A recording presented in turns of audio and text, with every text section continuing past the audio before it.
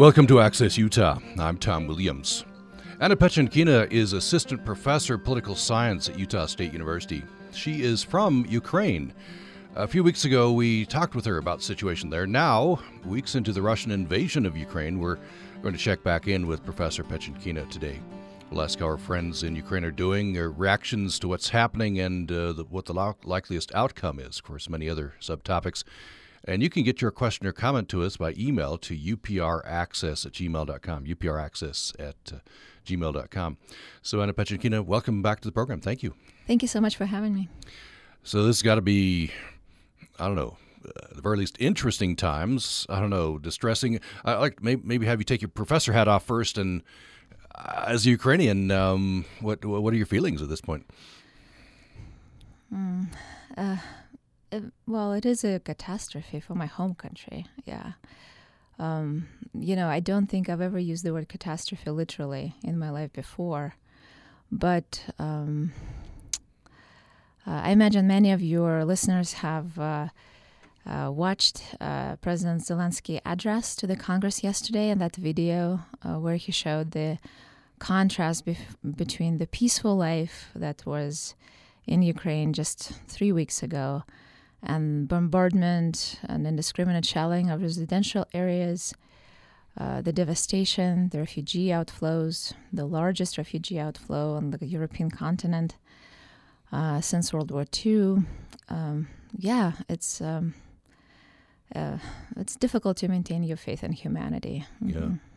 Yeah, just it's horrifying, the images coming out, the deaths, the refugees flowing out. Do you have friends back there you keep in touch with? Yes, I do. Most of my friends and former classmates, I grew up in Ukraine and I only moved to the U.S. As a college student. So I always say that I was a fully formed adult when I came to this country.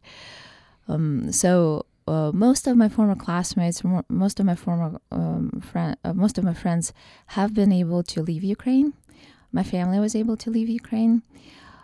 Some of my friends are still there. I have a friend with whom we grew up in eastern Ukraine, and he moved to Kyiv for college, and his entire career is in Kyiv, and he's currently in the resistance there. And, initially a few weeks ago when he joined the resistance, he was told that he was more useful as the military lawyer, kind of not quitting his job because they had so many volunteers at the time. But a few days ago, he was told that now, as the siege of Kyiv is intensifying and the shelling of residential areas is underway, now is the time for him to join. I have another friend who moved to Western Ukraine a few years ago after escaping the war in the Donbas, because even though in 2014 Russian aggression against Ukraine kind of was quickly forgotten because it wasn't a large-scale invasion, but in 2014 the annexation of Crimea and then the Donbas war drove about 2 million people out of that region. And so one of them was my friend who moved to first Kyiv and then to Western Ukraine. And he cited his absolute fear. And at the time, we deeply disagreed about it because I could not envision a large-scale invasion of Ukraine. But he cited his fear because he saw that war firsthand, and he moved to Western Ukraine. And even though Western Ukraine is currently the safest place, still in every city, they have these volunteer organizations. They call them territorial defense battalions. And most of the men who are able and willing volunteer to participate in them. Mm-hmm. Yeah. So there is resistance, right? Oh, yes, absolutely. Just very brave and. But also the Ukrainian army has. So it's an army of 260,000 men and women, and they have shown that in the past 8 years, the reforms, the increased funding, a lot of Western support have produced an important result that we're seeing today. Yeah. Now, arms are flowing in from the West, I think, at this point. Yes, and in Ukraine, everyone with whom I'm speaking, with whom I'm keeping in touch, they are surprised that the level of material equipment is they believe is higher for Ukrainians than it is for Russians. It's possible that there are two things at play. First, Russians have not been using their fleet yet. They haven't been using their aviation as successfully as was expected. But at the same time, just if you look at the tank equipment, at other armored vehicles, those are quite old and surprising. It is quite surprising to see these abandoned vehicles throughout Ukraine, and all of them end up on TikTok. If you're interested, you can see them. That kind of Russia has been advertising for years that they had conducted a full restructuring, full rearmament of their military. And so it was a common view in the West and in Ukraine that military was 10 feet tall. And now to see that all that rearmament was just on paper, that clearly it's the result of massive corruption campaign where someone got very wealthy, but the actual heavy equipment has never been updated. It is quite a shock to see that. Yeah. I want to talk about the fight in the people, this resistance, where that's coming from. I want to start with Zelensky. Are you surprised he's become this heroic figure? Came out of entertainment. He was a stand-up comic. There are videos of him on the Ukrainian version of the dance program. Absolutely, I am, as the overwhelming majority of Ukrainians. Not only the rest of the world is surprised, but the country is very much impressed. And he was not a beloved president. He was a failing president who would probably struggle to get reelected. So before the war, his approval rating was around 20%. It's very common because in Ukraine, because Ukraine is even though it is a flawed democracy, it is a free society where there is no government censorship. There are a lot of oligarchic interests controlling the media.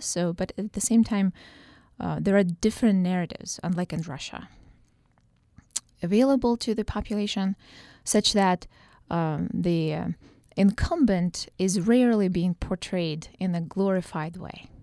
So his approval rating was low. He was viewed as someone lacking professional background, even though, by the way, he has a law degree. But yes, his career and his success came from entertainment. But at the same time, now looking back, there were some signs that we could have noticed, and I myself chose to disregard them at the time, that had pointed towards his strength of character. There were multiple assassinations in his inner circle that are widely speculated, so I could not find proof of this. So I cannot assert this with confidence, but it looks consistent with everything we know about the patterns of how Russian foreign intelligence is operating, that these were Russian intelligence campaigns. So there were some assassinations that kind of clearly were interpreted inside Ukraine as threats against him and his family, and he never once changed his course. So these assassinations happened in late 2020, early 2021, when Zelensky abandoned the Minsk agreements, which were extremely favorable to Russia, and started his campaign inside Ukraine to shut down Russian propaganda channels, TV channels inside Ukraine. And he also arrested the financial assets of Putin's personal friend, Viktor Medvedchuk. And so I'm sure all of those things in concert were viewed as a personal rebuke by Putin. And those attacks on his inner circle did not change his course. So in that sense, we saw that he was a personally brave human. But at the same time, I never thought that he would be compared to Churchill, and it would be kind of a meaningful comparison. Yeah, the surprising things have come out of history, right? Mm-hmm. I want to talk about the identity. This is an important part of it, right? There are indications that Putin thought that, well, Putin's view of it is, right, that there is no Ukrainian national identity. It's all larger Russia, right?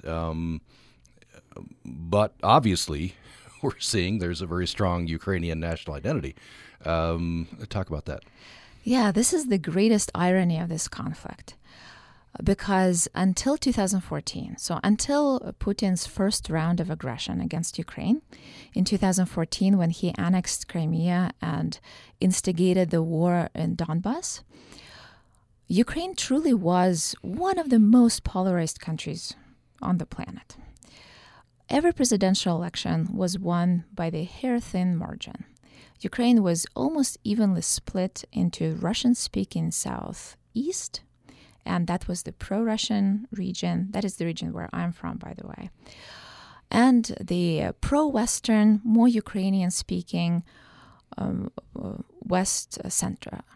center-west. So in that sense, Putin, and I imagine he's receiving these flawed intelligence reports. So the information that he's receiving was more or less accurate as of 2013. But what happened after his initial aggression against Ukraine completely restructured and consolidated Ukrainian society. As a response to, as often is the case, when a country is facing an external threat, the society is consolidating.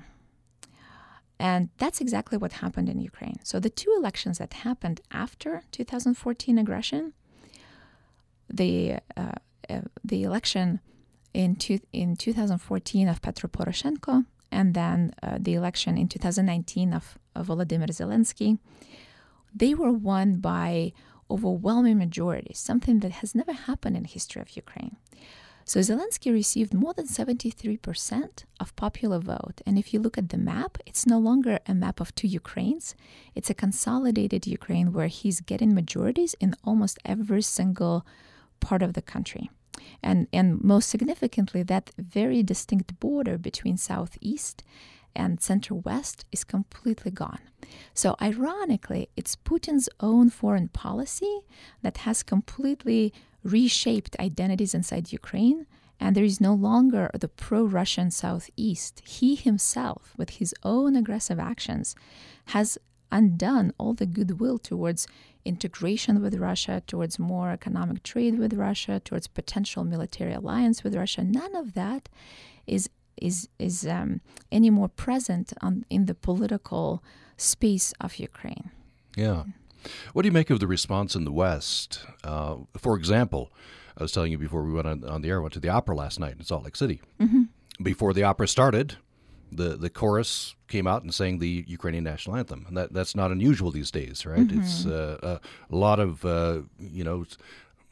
beyond the military support, a lot of moral support for Ukraine. But, I wonder why that wasn't there for Georgia or for, Crimea or, what's different this time, do you think?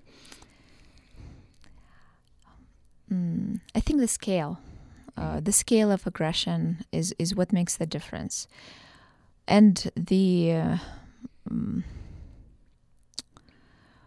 because all the conflicts that you're describing, it is true that has been the pattern, right? Starting with Pridnestrovia or Transnistria region of Moldova in the early 1990s. So it has been the pattern of Russian foreign policy where they would interfere, oftentimes instigate a seemingly civil conflict in these former Soviet republics, de facto create an independent but Russian-supported, because these enclaves, rebel-held enclaves, would not be able to exist without Russian support.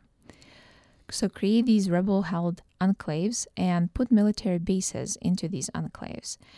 And we all thought, myself included, the standard political science line used to be that until this Ukraine invasion, was that Putin is doing this, and this is a clever foreign policy strategy, in order to prevent these former Soviet republics from entering NATO, because NATO has a policy that countries with an ongoing territorial conflict are not welcome to apply. They need to first resolve their territorial conflicts, and only then they can apply.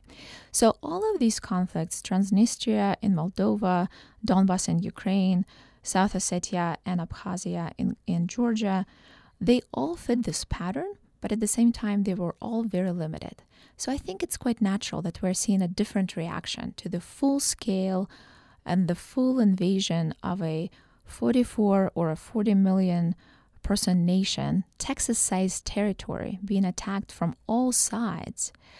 So the sheer scale of suffering, the refugee outflows, the scale of destruction is completely different. Mm-hmm. Do you think that Mr. Putin thought this was going to be quick and easy?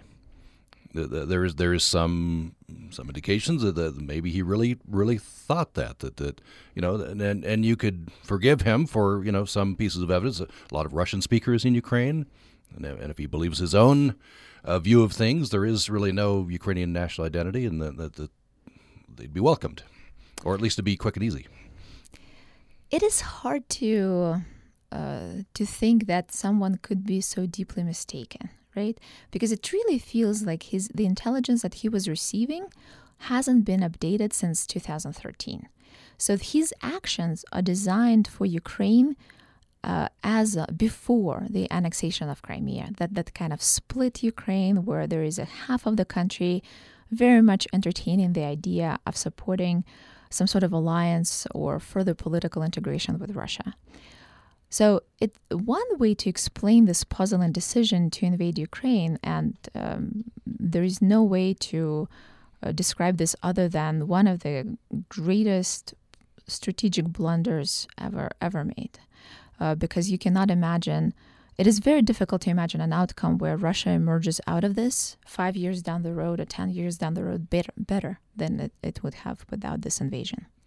So in terms of Russian interest, this is a terrible decision, and it looks like a massive miscalculation. So I agree with the premise of your question that it is a big puzzle. How could this happen? So one explanation is that the intelligence that he was receiving was so bad, I imagine purposefully bad, because oftentimes in personalist dictatorships, the desire to avoid immediate punishment by the executive leads to presenting flawed information, right? In political science, we normally say that, well, this is the explanation. Personalist dictatorships, this is their greatest weakness. The executive never receives good information. I don't think we should pat ourselves on the back as political scientists and say that, oh, this is the explanation. This suffices. Mainly because there is still a puzzle here. Because right now, just a few days ago, the news came out of Russia that the first purges have started, and the chief foreign intelligence and his deputy have been placed under house arrest. In Russian media, this has been presented as a house arrest for corruption, but that is a very common line in Russia. Clearly, the foreign intelligence chief is responsible for the information, and specifically this specific person was responsible for maintaining Russian influence within former Soviet republics and specifically Ukraine. So it's quite clear that even if Putin truly believed this false information about how willing Ukrainians were to welcome Russian military, at least now he can see that the reality is vastly different. They're viewed as occupiers, they're not welcome. Every Ukrainian is prepared to fight this war in order to defend their sovereignty. So the puzzle here, as a political scientist, I think the puzzle here that we should really focus on is that how can we explain that in this specific case, the foreign intelligence chief and his deputy still chose not to moderate the type of information they were providing the executive in order to avoid the catastrophic decision which was, in this case, invasion of Ukraine. Because once that decision was made, there is no way for them to cover up their false information. That decision triggered the full revelation of how much they were misleading the executive.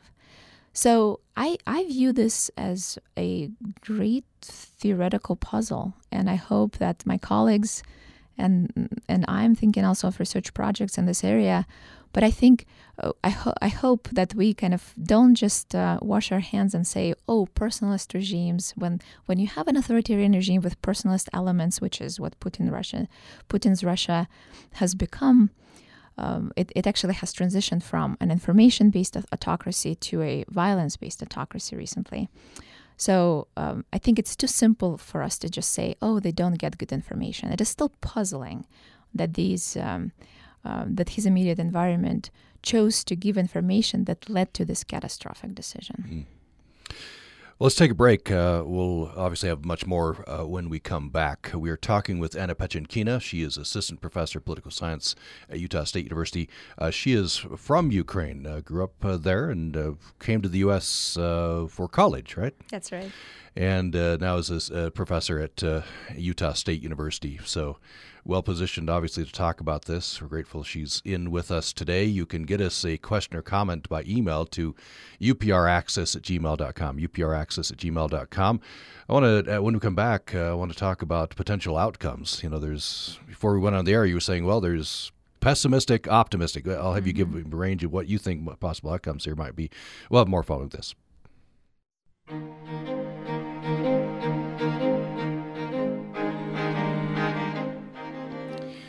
Thanks for joining us for Access Utah. I'm Tom Williams. We're talking with Anna Pechenkina. She is from Ukraine, in fact, Russian-speaking eastern part of Ukraine, right?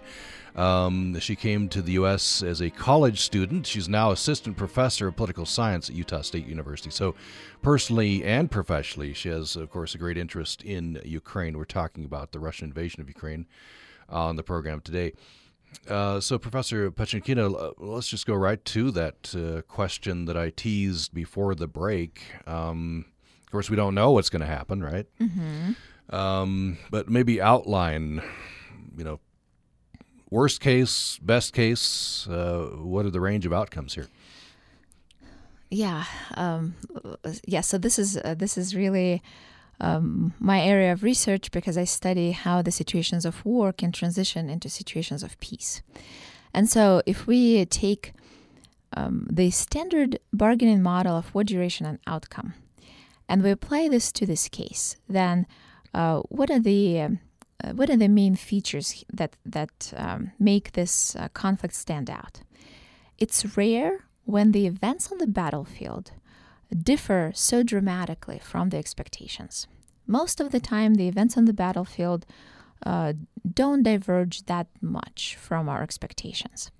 So, in this sense, this conflict falls within the category that we wouldn't normally expect to drag on for many months or more so years.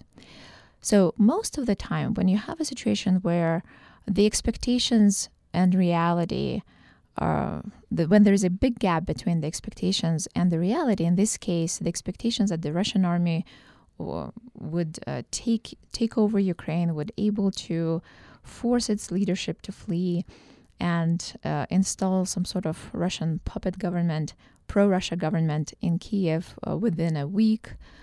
It looks like the actual expectation was by February 28th. That did not happen. Moreover, there were multiple events of sabotage by the Russian military servicemen themselves. So there's a low morale of the Russian army. And then bad equipment, bad logistics, right? So it's really shocking to see that whoever was planning the operation did not think about the supply lines, did not think about the supply of gasoline, something so basic, supply of food for the troops. So all of this tells us that the revisionist side, which is Russia in this case, should scale down its demands. Do we see this happening in real life? Yes, but not as dramatically as we would expect. So really good news started coming out of the Kremlin last Monday, when one of the weirdest demands that Russians are issuing against Ukraine is denazification. It is difficult to understand what exactly they mean. This is a special obsession of Putin. It stems from, it goes back all the way to 2013 peaceful protests in Ukraine, where a far-right group was participating in the protests against a then pro-Russian president in Ukraine, and Putin keeps referring to them as if that group is in power. Nothing could be further from the truth. They ran for parliament, they didn't make it. One of their leaders ran for president. He's not. He received less than 1% of the popular vote. So these people are not in government in Ukraine. But I think in Putin's mind, that meant that they would be able to force the Ukrainian leadership to resign, and they would have some sort of show trials. And kind of they would concoct some bogus charges of policies, anti-Russian speaking population, policies designed to harm the Russian speaking population of Ukraine, which is, of course, absurd, because right now what we're seeing is that the Russian speaking parts of Ukraine, so this is the territory that is supposed to, be welcoming to Russia. This is the territory that Putin supposedly wanted to annex. These are the parts of Ukraine that are being shelled and destroyed the most. So it is difficult to understand the strategy here. But let's go back to the optimistic scenario here. So the optimistic scenario is that Ukraine has overperformed the expectations.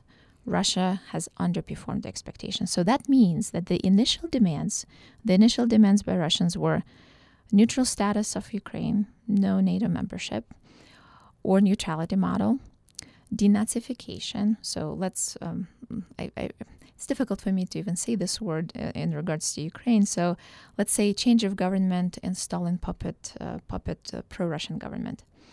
Recognition of Crimea and southern Donbas as Russian territory.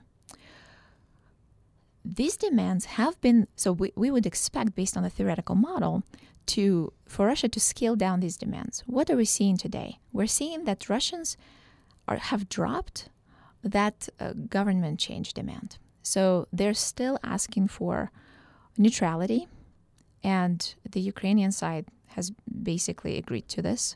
So Zelensky has, on multiple occasions, has already said that NATO doesn't want us.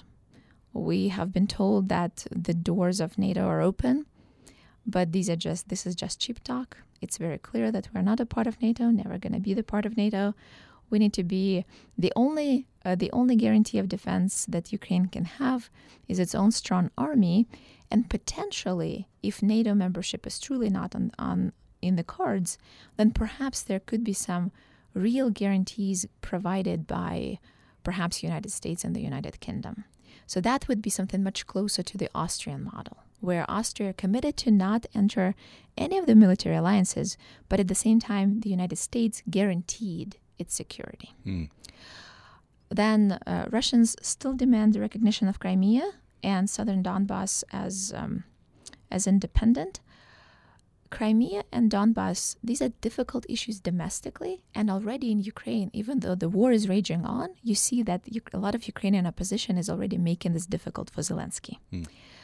But these are the issues that could be discussed. And if I were advising the Ukrainian government, I would say that one of the ways to kind of make a commitment without politically hurting yourself would be to force this issue into the future, to postpone it into the future, and to say, we will commit to recognize the results of the free and fair referendum that will express the true will of Crimean people 20 years down the road, but it has to be OSCE organization of European states certified as a free and fair referendum. And same thing for the southern Donbas, for instance. So there are ways to achieve this agreement. And the good news is that we are seeing the Russian side scale down their demands, even though not as dramatically as we would expect, given how badly they're performing on the battlefield. Yeah. So worst case scenario would include nuclear options, wouldn't it? Do you worry about that? Yes and no. So on the one hand, I don't think, even after having seen Putin make this catastrophic decision for his own country, so this is a true catastrophe for Ukraine, but it is also a catastrophe for Russia. You cannot imagine a worse decision. So with this invasion, he has taken away the future of almost 200 million people, right? Total, the population of Russia and Ukraine. At the same time, the reason why I'm saying no is because it's kind of to order a nuclear strike on one of the NATO countries, and so far the threats have been truly against NATO allies, and the threats have been to deter NATO allies from providing offensive weapons and entering the conflict. Mainly because the US and the allies have the second strike capability. So when you are ordering that strike, you have to be prepared to die yourself. So in that sense, no. So mutual assured destruction works to deter each other because both sides have second strike capability, and in that way, it does not make sense to pull the trigger first. However, why do I worry about this?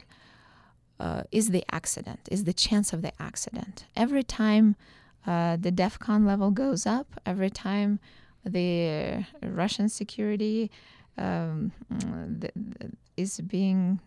security level of of preparedness for nuclear attack is rising, we are putting ourselves in danger of an accident, right? So, like the famous episode of 1983, when Russian software that is supposed to detect American missiles coming in malfunctioned, and it was the reflection of the sun that was detected by the software, but the software showed that there were a few incoming missiles from the United States, and it was really up to the operator, Lieutenant Stanislav Petrov at the time, to make the decision not to report it to his upper command. So imagine the entire fate of the world just was in the hands of one person who made the correct decision. So he decided that if Americans were attacking the Soviet Union, they would not be just firing 1 or 2 missiles. They would be firing hundreds. So he restarted the system, and indeed, there was no such detection, and he made the correct decision. But frankly, we just got lucky, right? Yeah. So I worry about an accident. Yeah. How likely is it, do you think, another outcome that's being talked about is takes longer than they thought, but at a certain point the Russians, just superior military force, essentially occupy Ukraine, occupy the major cities, and then we enter a long and brutal period of insurgency? Yes, it is a possibility. I think the negotiated agreement and the full-scale Russia propaganda trying to sell this as a victory at home is still slightly more likely. Perhaps I'm being overly optimistic here because it's just too hard to imagine that devastating outcome that you're portraying.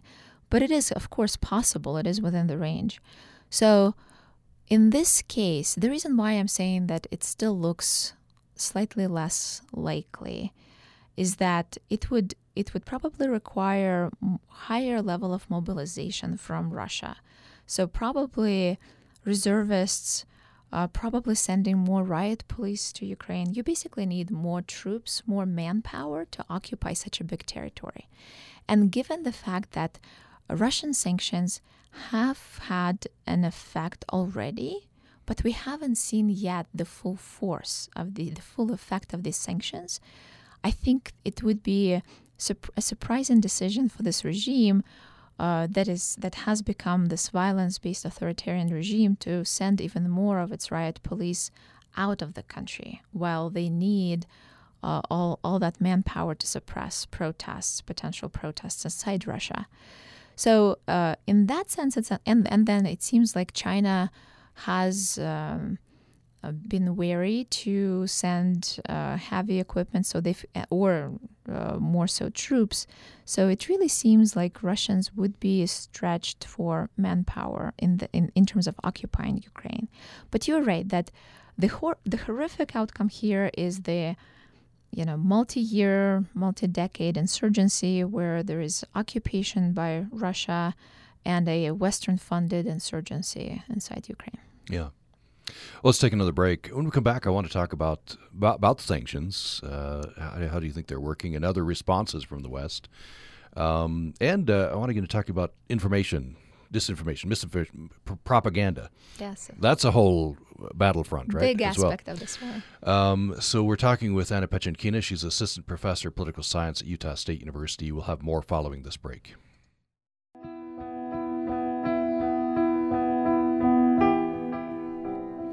Thanks for listening to Access Utah. I'm Tom Williams. We're talking with Anna Pechenkina. She grew up in Ukraine, moved to the United States for college. Right now she's assistant professor of political science at Utah State University, so perfectly placed to talk about this personally and professionally. We're talking about the Russian invasion of Ukraine on the program today. So I want to talk, you brought up sanctions before the break. I want to talk a bit about that. I think we're all agreed that the West has no appetite for boots on the ground, right?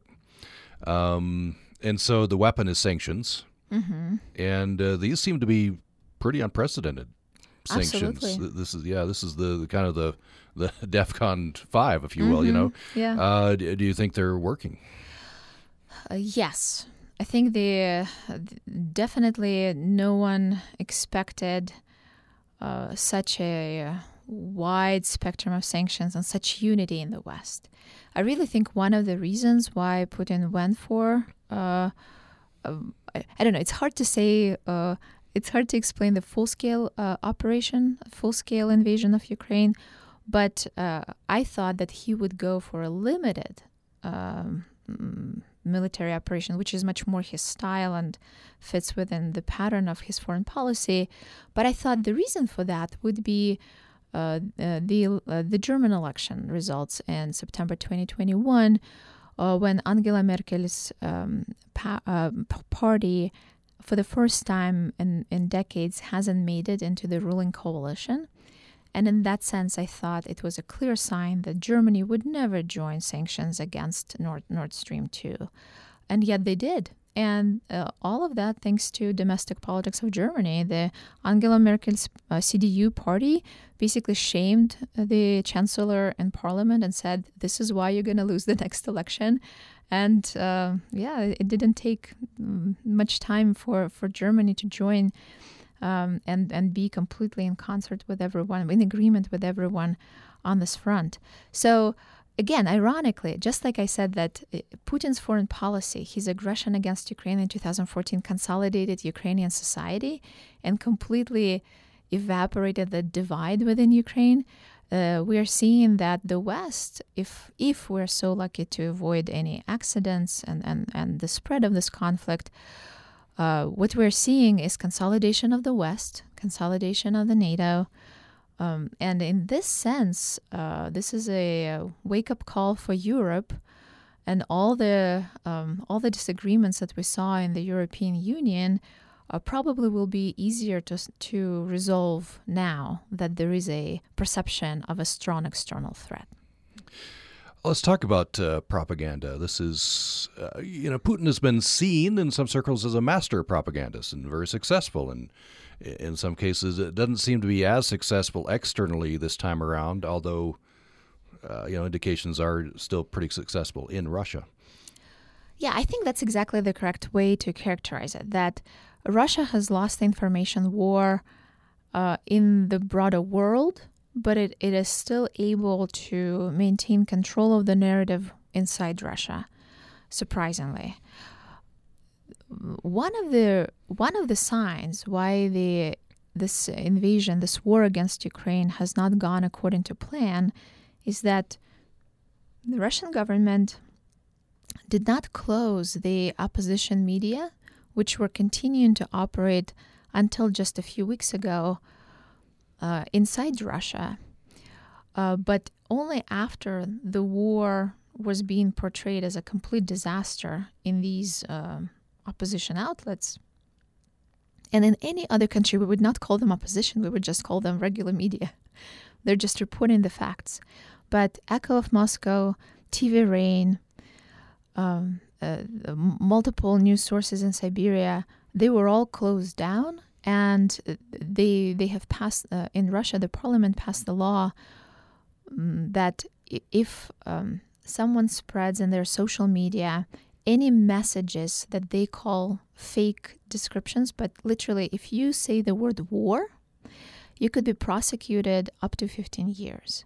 So that's a real sign of weakness of that regime, that they no longer can just spin their way, spin reality to their willing. They have to use force and true brutality, this enormous repression in order to control the narrative. So in that, I think that is the silver lining here, that we're seeing that the propaganda machine can no longer operate on its own and create this Orwellian reality. They need the extra violent repression in order to make sure that there is no alternative narrative being offered inside Russia. And here in the U.S., I mean, the media is, you turn on just about any outlet, it's pretty pro-Ukrainian, right? But Russians are still working to plant things in the U.S. media, and with some sporadic success in certain pockets. Yes, absolutely. And I just want to make sure that. So when I said silver lining, what I mean is that it just shows the weakness of the Russian regime. Right. Yes, what you're describing is something that I encountered just recently.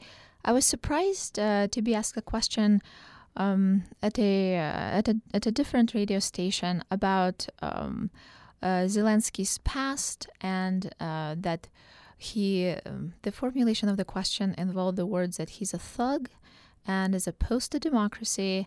And why should we, as a democracy, we the United States as a democracy, defend such a guy? Why should we take his side? He's not a true Democrat. And I was really surprised by that question. I imagine this refers to his policy in late 2020, early 2021, which provoked Russia's amassment of troops on the Ukrainian border. What I mentioned to you earlier, that he closed down 3 Russian language channels in Ukraine, which were the propaganda machine inside Ukraine, Russian propaganda machine inside Ukraine. And he arrested the personal assets of Putin's close friend and godfather to one of his daughters, Viktor Medvedchuk. And I'm sure that was viewed as a personal affront for Putin, on Putin's behalf. But it is true that we can dispute the exact legality of those actions. As someone who grew up in Ukraine and considers Ukraine my home country and wishes Ukraine the best, I really think that those are defensible positions, even if they were not necessarily within the exact letter of the law.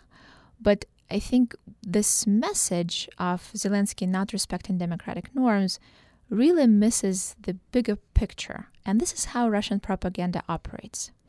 They always take some fact and they will spin it such that you, without knowing the broader context, you will really, even though there is the kernel of truth, and like if you do just a cursory search online, you will find some supporting information for that.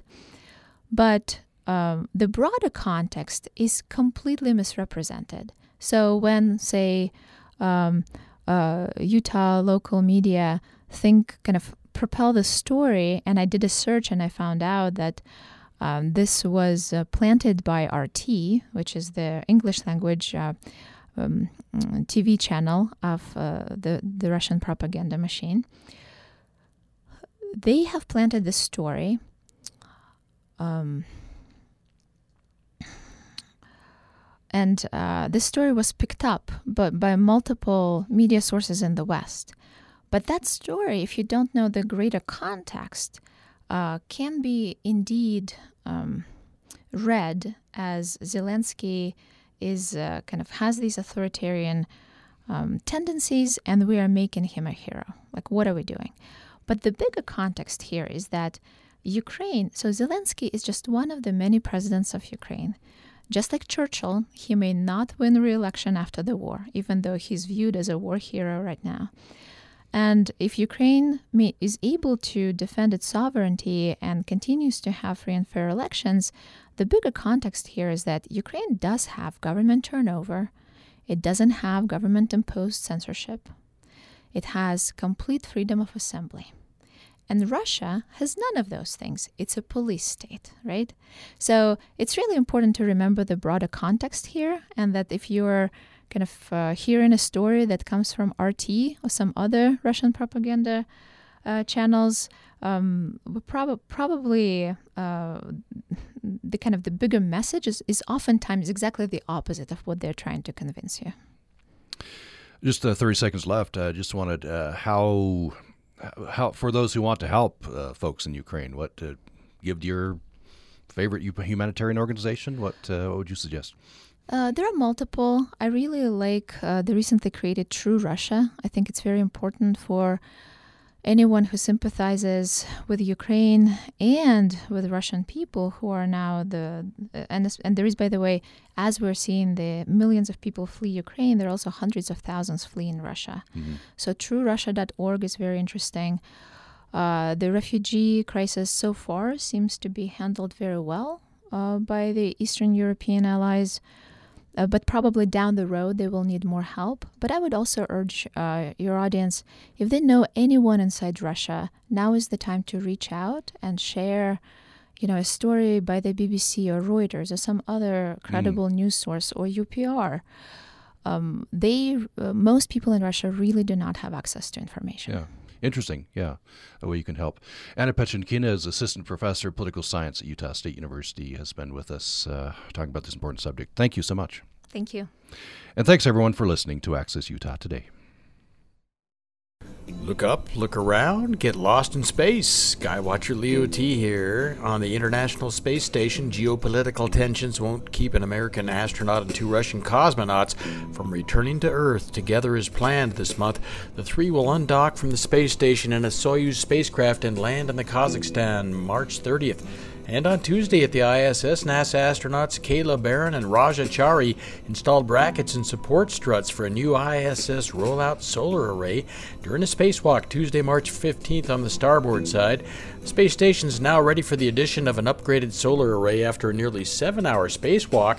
This gives us hope for the future of the only international space station there is. And for an asteroid hunter, a big thrill on Friday as astronomer Christian Sarnecki, an observatory in Hungary, spotted a small asteroid that ended up plowing into the Earth's atmosphere and vaporizing in a fireball over the Norwegian Sea.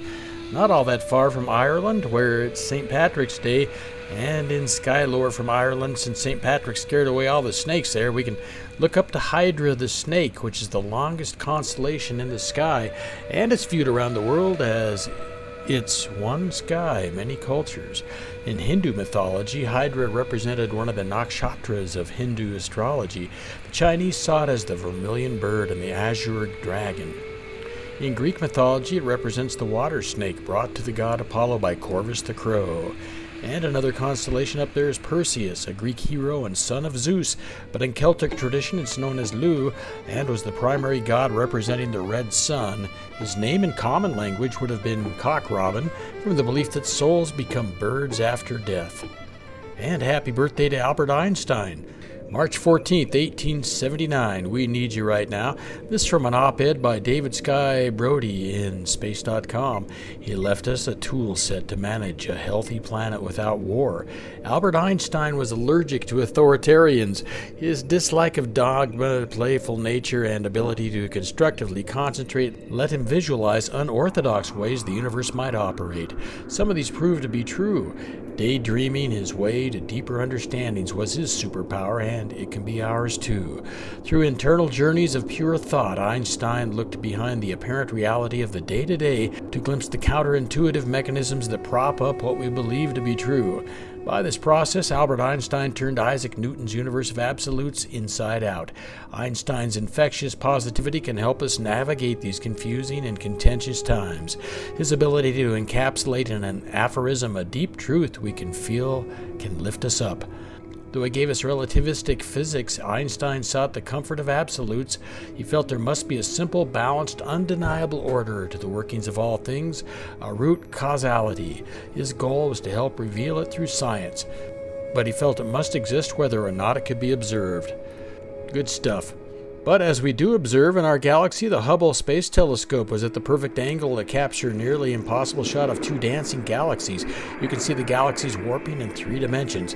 You can see this on the Skywatcher Facebook page as well as the sources for this program. Deep within the Andromeda constellation, some 320 million light years away, 2 galaxies are consumed by a gravitationally bound dance, and the telescope just photographed the action in extraordinary 3-dimensional detail. NASA officials wrote that galaxies can merge, collide, or brush past one another, each interaction significantly affecting their shapes and structures. The spring equinox is already here for the Northern Hemisphere at 9:33 in the morning on Sunday, March 20th, and it's one of 2 moments in the year when the sun is exactly above the equator and a day and a night are of equal length. So keep looking up, look around, and getting lost in space. Skywatcher Leo T. on UPR with translator stations statewide and streaming live.